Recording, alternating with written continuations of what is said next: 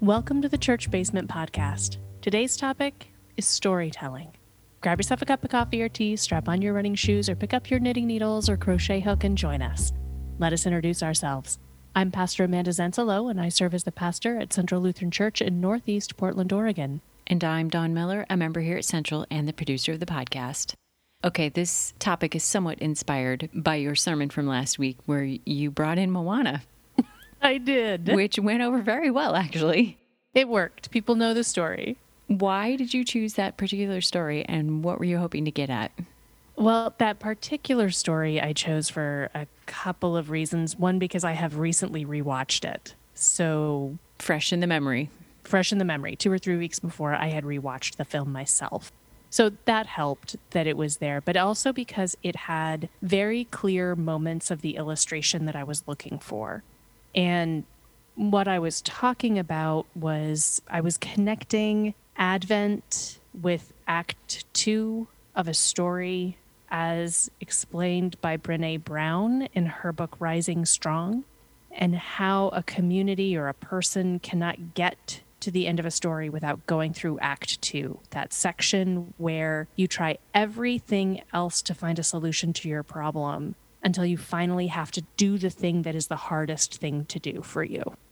And that's a part of the hero's journey story arc. Sure.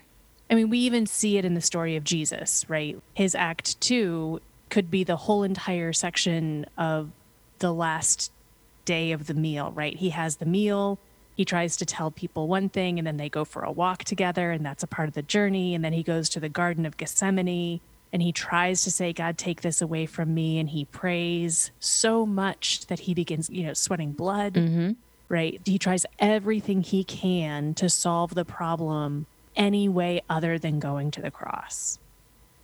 But there is no other way to salvation than Jesus going to the cross. And so finally, in that moment, he has his Act 2 moment where he says, thy will be done. Right. But I was trying to also relate it to folks in another way, because sometimes our religious story just comes with so much other kind of hard stuff to it that relating it in another way can give it a freshness. And so talking about Moana, who very clearly has her Act 2 is when she leaves the island, and her breakdown point is when she's alone on the ocean and Grammatala comes and finds her, right? There are key moments that it's easy to see the story structure.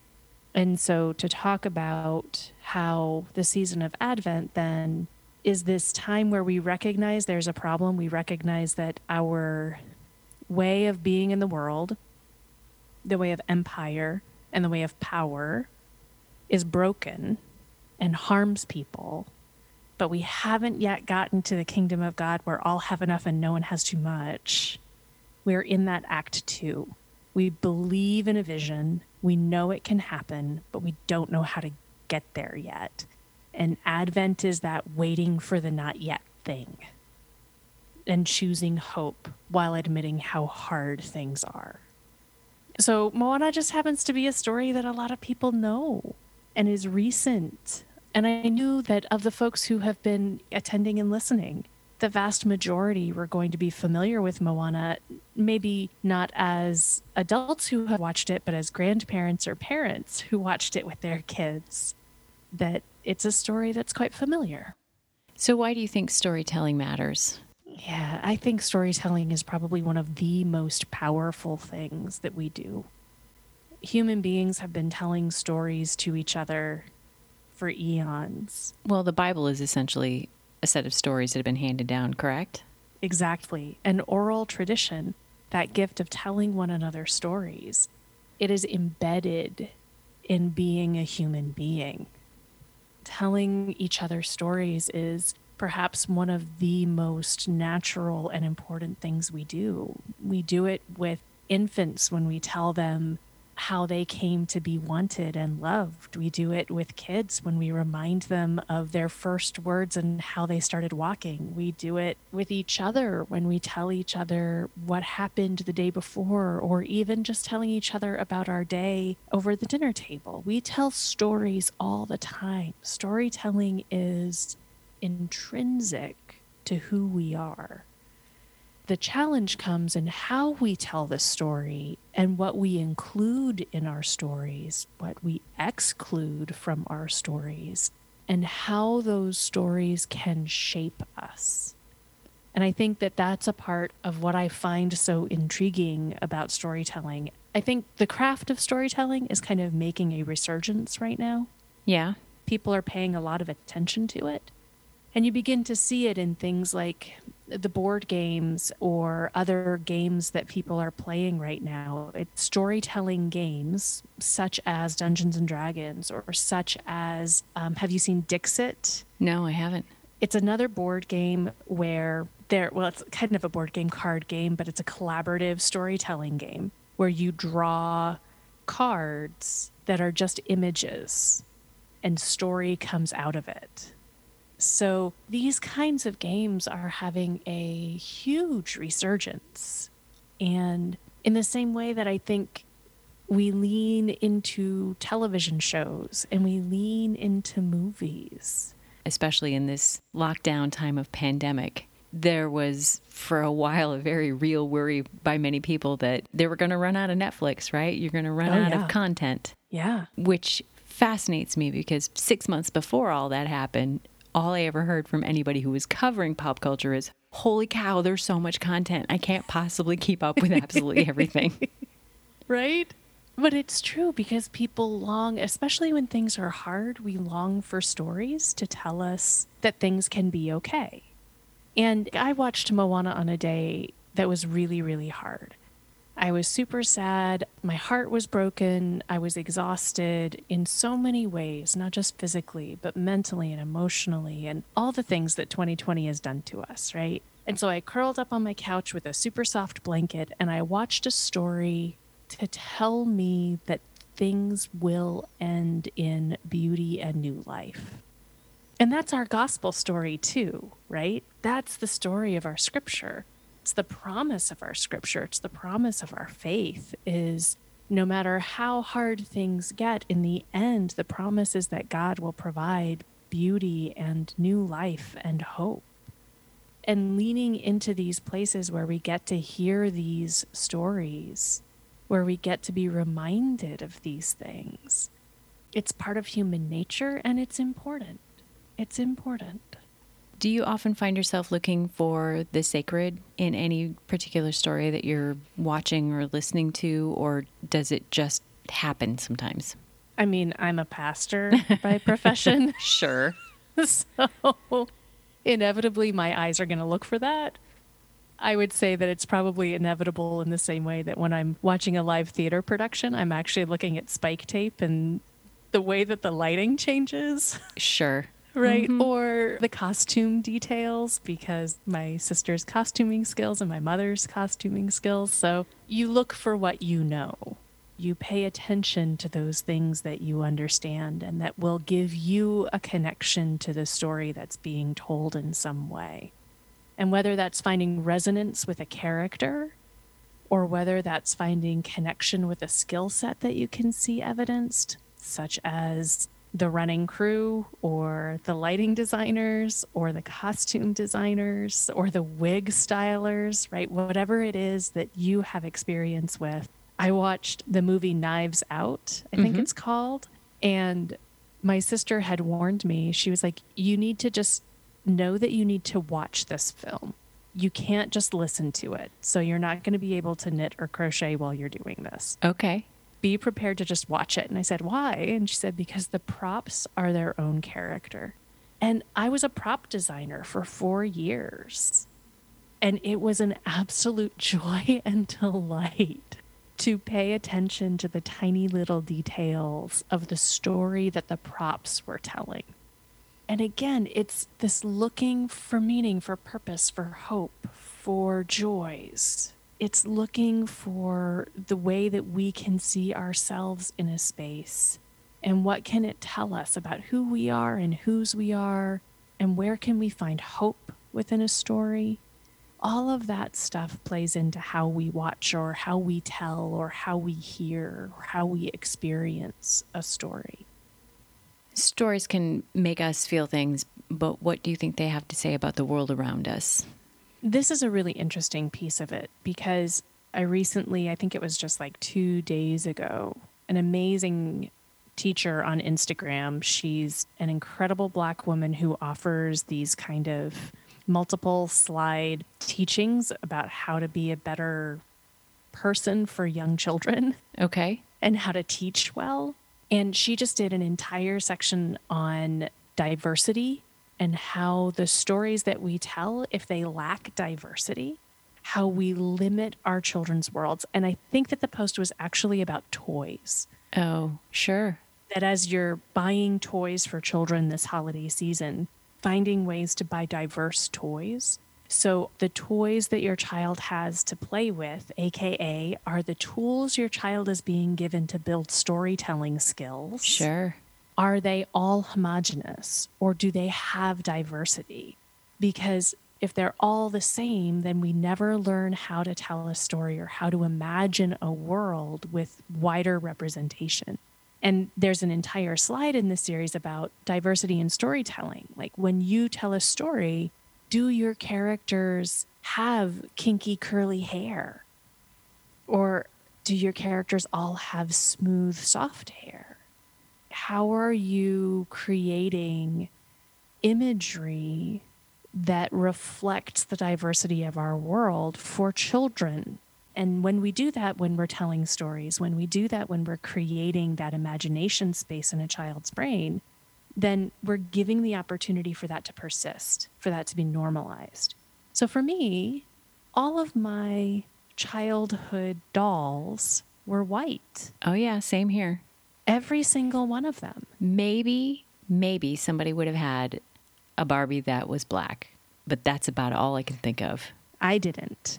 I had one in my hot pink 1980s poofy bag of 24 or 36 Barbie dolls. Mm-hmm. I had one Barbie that was likely meant to be Pacific Islander. Okay. Oh, man. I Because remember she was- just getting Skipper, and she was a brunette, and that was so exciting not to have a blonde Barbie. My Skipper was a blonde. Oh, And the Barbie of color was a tropical Barbie. sure.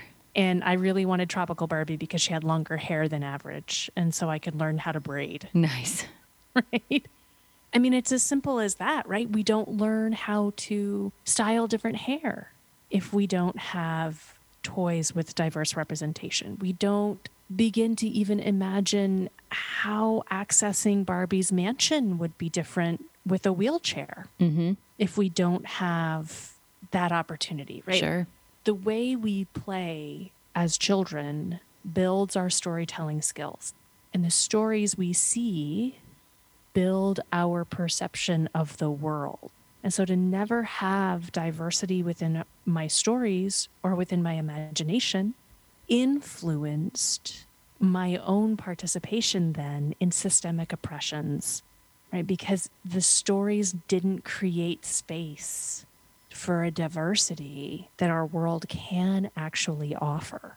Yeah. A happy accident of us deciding to get Netflix at the very beginning of this pandemic is they have a certain subset where when you click on the movie, at the very top of it, it will say something to the tune of representation matters, Yes. which means you're going to get a diverse cast.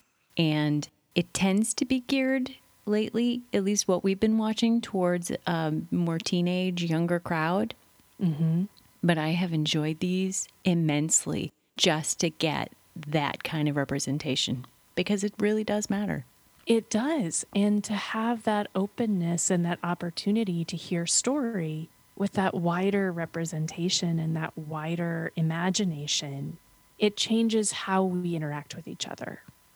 It changes what we can project into the future.